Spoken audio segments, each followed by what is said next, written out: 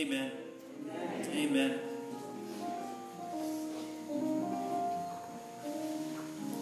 You know, my friends, as I was thinking through the message for this morning, and if I can put a label on it, it's going to be this: I'm grateful. That's it, I'm grateful. That's the theme that's been resonating in my heart lately. Is I've just got a lot to be thankful for. And perhaps it's weighed so heavily upon me because, let's be honest, I don't always stop to give thanks, do I? Oh, the number of blessings I walk right past. You know what got me thinking about it is we are entering into a particular season in our life, in our routine, in our society. Halloween is behind us. And that means that we tend to enter into a very fierce debate in society around this time. It divides households, brother against brother, sister against sister. Is it okay to decorate for Christmas before Thanksgiving? No, I mean, I'm not joking. Like, is that okay? Because there are some people who take this very, very seriously. And I've noticed this, right after Halloween, some people are already busting out the Christmas decorations. And I'm like, what's going on? And then I realize in our culture, we have a different set of people who are very fiercely against this. You're not supposed to decorate until when? After Thanksgiving, yes. And so we end up with a very fierce debates. And personally, I am a very fierce proponent of saying we should not start decorating for Christmas until after Thanksgiving. Yes, you see, I personally believe maybe we should take some time to cultivate the spirit of Thanksgiving before we enter into a season that has been dominated by materialism. Right. But that's not what I'm preaching on. I'm going to step away from that for a moment. But this can be kind of a fierce thing in some households. You know, when Jen and I first got married, you all know what that's like when you bring different traditions into one household. And my wife is like, we need to get a Christmas tree. And I'm like, why? And then my wife is like, we need to decorate for Christmas. And I'm like, why? Seriously, y'all, it's a miracle I'm still married.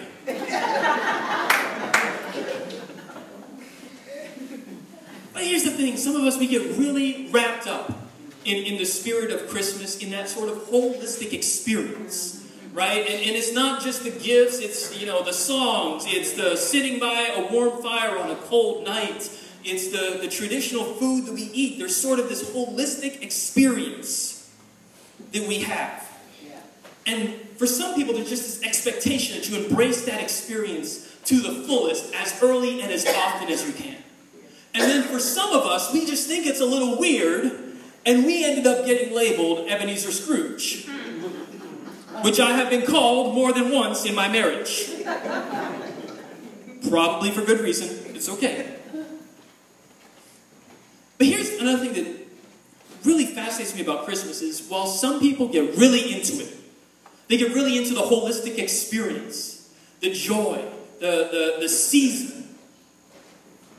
The Christmas season is not so enjoyable for all people, because it's also a season of remarkably high depression.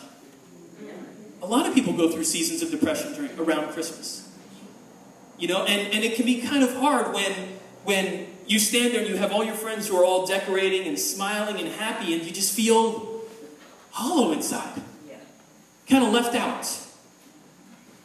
And it's that kind of misaligned expectations, and everyone looks and says, well, wait, you're not excited about Christmas.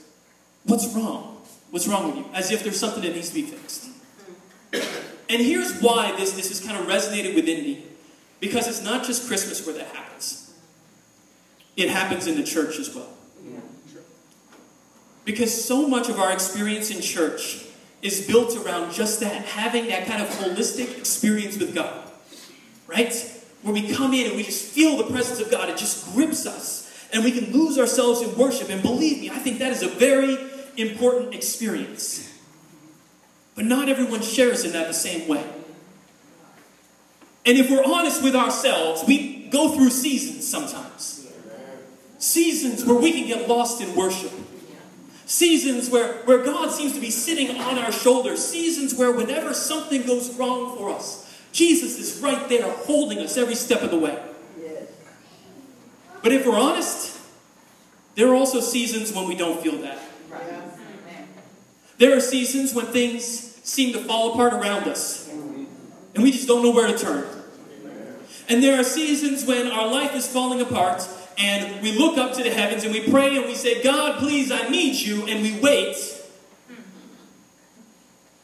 And we just feel like we're kind of waiting around.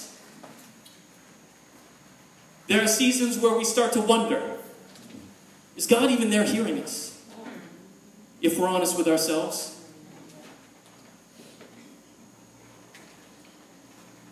And during those times, sometimes we can come in to worship. The person to the left of us can just get caught up in the presence of God. And the person to the right of us can just get caught up in the presence of God. And we stand there in the middle, just feeling hollow. Someone tell me I'm not the only one who's ever been there. No, you're not. Not alone up here? Okay. I just want to be sure, because the truth is that in those times when I've come into church and just felt hollow inside, and everyone around me is praying, and I just look around. Where's God in this moment? The truth is that I don't want to talk about that experience. I don't want to admit that there are times when I might come in and not feel the presence of God the way I'm looking for. Yeah. Amen. See, I don't want to admit that, because I don't want to be judged. It's amazing, isn't it? How we judge the spirituality of other people based upon what we see. And when we judge the spirituality of other people based upon what we see, it is amazing how the standard by which we judge others is our own personal experience. That person does not get caught up the way I do. They must not feel worship the same way.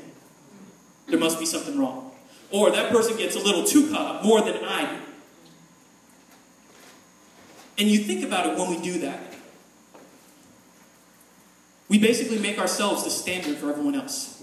It's a remarkably self-centered thing to do. It is. But that, and it's a remarkably small view of God. You know, if you think about it. You know how the Apostle Paul, before he becomes an apostle, right? He's on his way to Damascus. Remember what happens on the road to Damascus? Who shows up? Jesus shows up to Paul on the road to Damascus. Why does Jesus show up to meet Paul on the road to Damascus? Do we know? Well, it's simple. That's the road that Paul was on. I'm serious. We've got another story in the Gospels. Two disciples walking after the crucifixion of Jesus along the road to Emmaus. And who shows up and walks with them? Jesus. They didn't even know it was Jesus until the end of the story. Why did Jesus meet them on the road to Emmaus? That's the road they were on. And that's the remarkably powerful thing about this God, is this God has a way of showing up on whatever road we may find ourselves on. Which means this God has a remarkable way of speaking to people in very different ways, depending on where we are in life. It is a remarkably self-centered thing when I think that everyone should experience God the same exact way that I do. But nevertheless, when we come in, we just feel that hollowness inside. When we come in and we just feel that emptiness almost. And we really don't want to talk about it because we don't want to be judged. You know, because I think there may be a little bit of a cultural undercurrent in Christian churches these days that view those moments as a spiritual infirmity that needs to be fixed.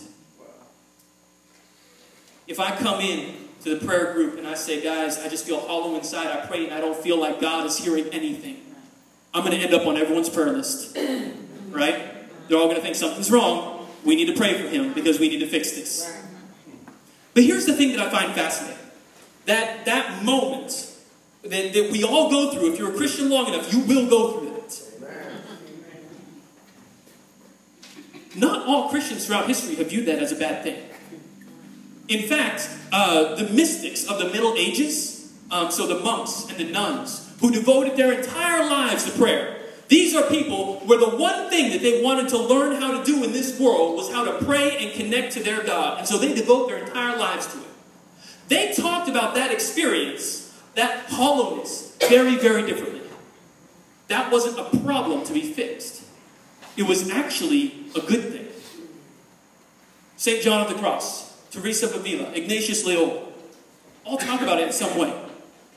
St. John of the Cross calls it the dark night of the soul. You see, he says that as our soul journeys closer and closer to God, we start to realize how much bigger God was than we initially thought. Every step we take, we look up, we say, God's a little bigger than I thought. You know, when things are far away, they can seem kind of small, right? But the closer we get, the more we realize God's bigger. And eventually we get to a place where when someone says, okay, so who is God? The only answer we have is, I don't know, God's bigger than anything I can say. Who is God? I don't know, God's bigger than anything I can see. Who is God? Well, this is how I view God, but I guarantee you, God's going to be bigger than what I can talk about right now in this moment. The dark night of the soul, for John of the Cross, was actually a beautiful moment. It's disorienting. It's troubling. It doesn't make us feel good. But he said this is actually a sign that you are journeying closer to God. Because here's the thing. When I come in and week after week I connect to God and I get caught up in the experience of worship, and I have these, what we sometimes call mountaintop experiences, where God is so close I can reach out and touch Him. And then all of a sudden that stops. And I come into worship and it feels like God's just so distant. That's not a bad thing. Because it opens a door for us to connect to God in new ways. Sometimes the temptation is for us to jump from mountaintop to mountaintop. You know what I mean? We go to a worship conference and we experience the presence of God in a very real way. God is there. God touches us. But then we go back into the routines of daily life. We go back down the mountain into the valley. And let's be honest, my friends, most of life is lived in the valley. And after a year of journeying through the valley, we decide, well, you know what? I need another mountaintop experience. And so we go back up to another conference to get our booster shot of the Holy Spirit. And then we go back down into the valley. Now, I'm serious. When I worked in Bolivia, we would have missions teams that would come over to serve in the orphanage.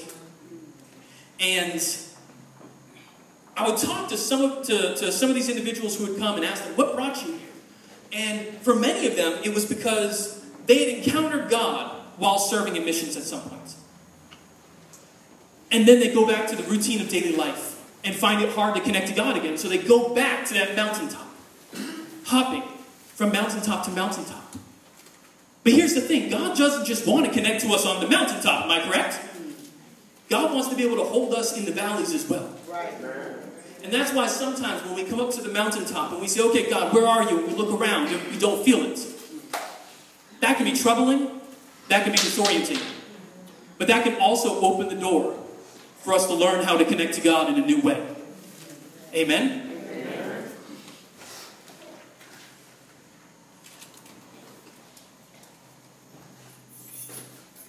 The thing about the Psalms that troubles me the most is how honest they are.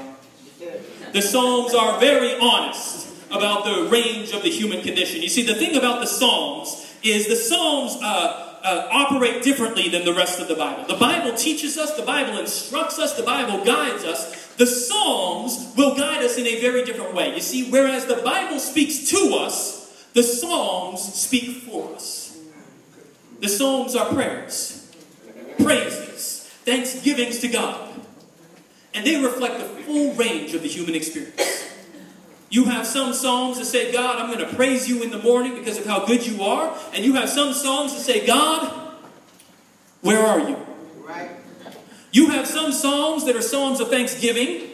Bless the Lord, for He is good at all times. And then we have some psalms that say, how long, O Lord, must I stand in this place of pain? The psalms reflect the full range of human experience. And truth be told, I think the Psalms are far more honest than I am today. Just being honest. I think the Psalms are far more honest than I am comfortable with in church culture today. Because some of those prayers, I don't know if I would feel comfortable if someone stood up and began praying. But that's just being biblical. And here's the thing about the Psalms, though, and a remarkable thing about Christian spirituality, is that the God we serve may encounter us in a place of despair, but he's not going to leave us there. The God that we serve may find us in a place of pain. That doesn't mean he's going to leave us there. The God that we serve may find us in a place where we are lacking in love, where we are lacking in the breath of life inside of our souls, but that does not mean he's going to leave us there. You see, my friends, when God showed up and found the children of Israel in Egypt, did he leave them there? No, he didn't. When Jesus encounters someone in a life of sin, does he leave them there? No, he doesn't. And the Psalms do the same thing. The prayers of the Psalms, they guide us from places of despair into places of hope. You see, the Psalms actually take us on a journey. If you were to read the Psalms from Psalm 1 to Psalm 150, it takes you on a journey. And the Psalms tend to begin in these remarkably troubling places where people feel alone, where people feel abandoned, where people look up at the sky and say, God, where are you? I just need to take just a taste, just to see, because right now I'm not feeling like you're there. And as you journey through the Psalms, gradually the prayers begin to transform. From God, where are you? To God, I bless your name.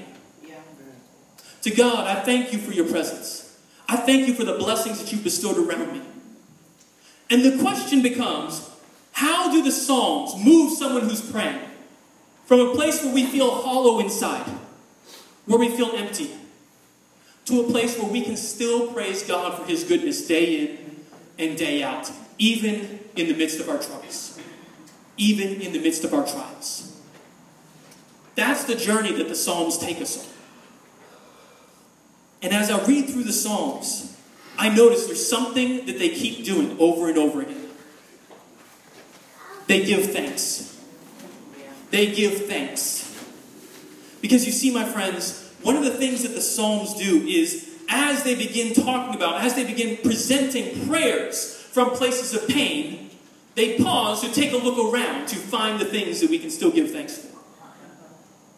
As the Psalms begin praying from places of despair, they pause to take a look around at the blessings that God has still left around us.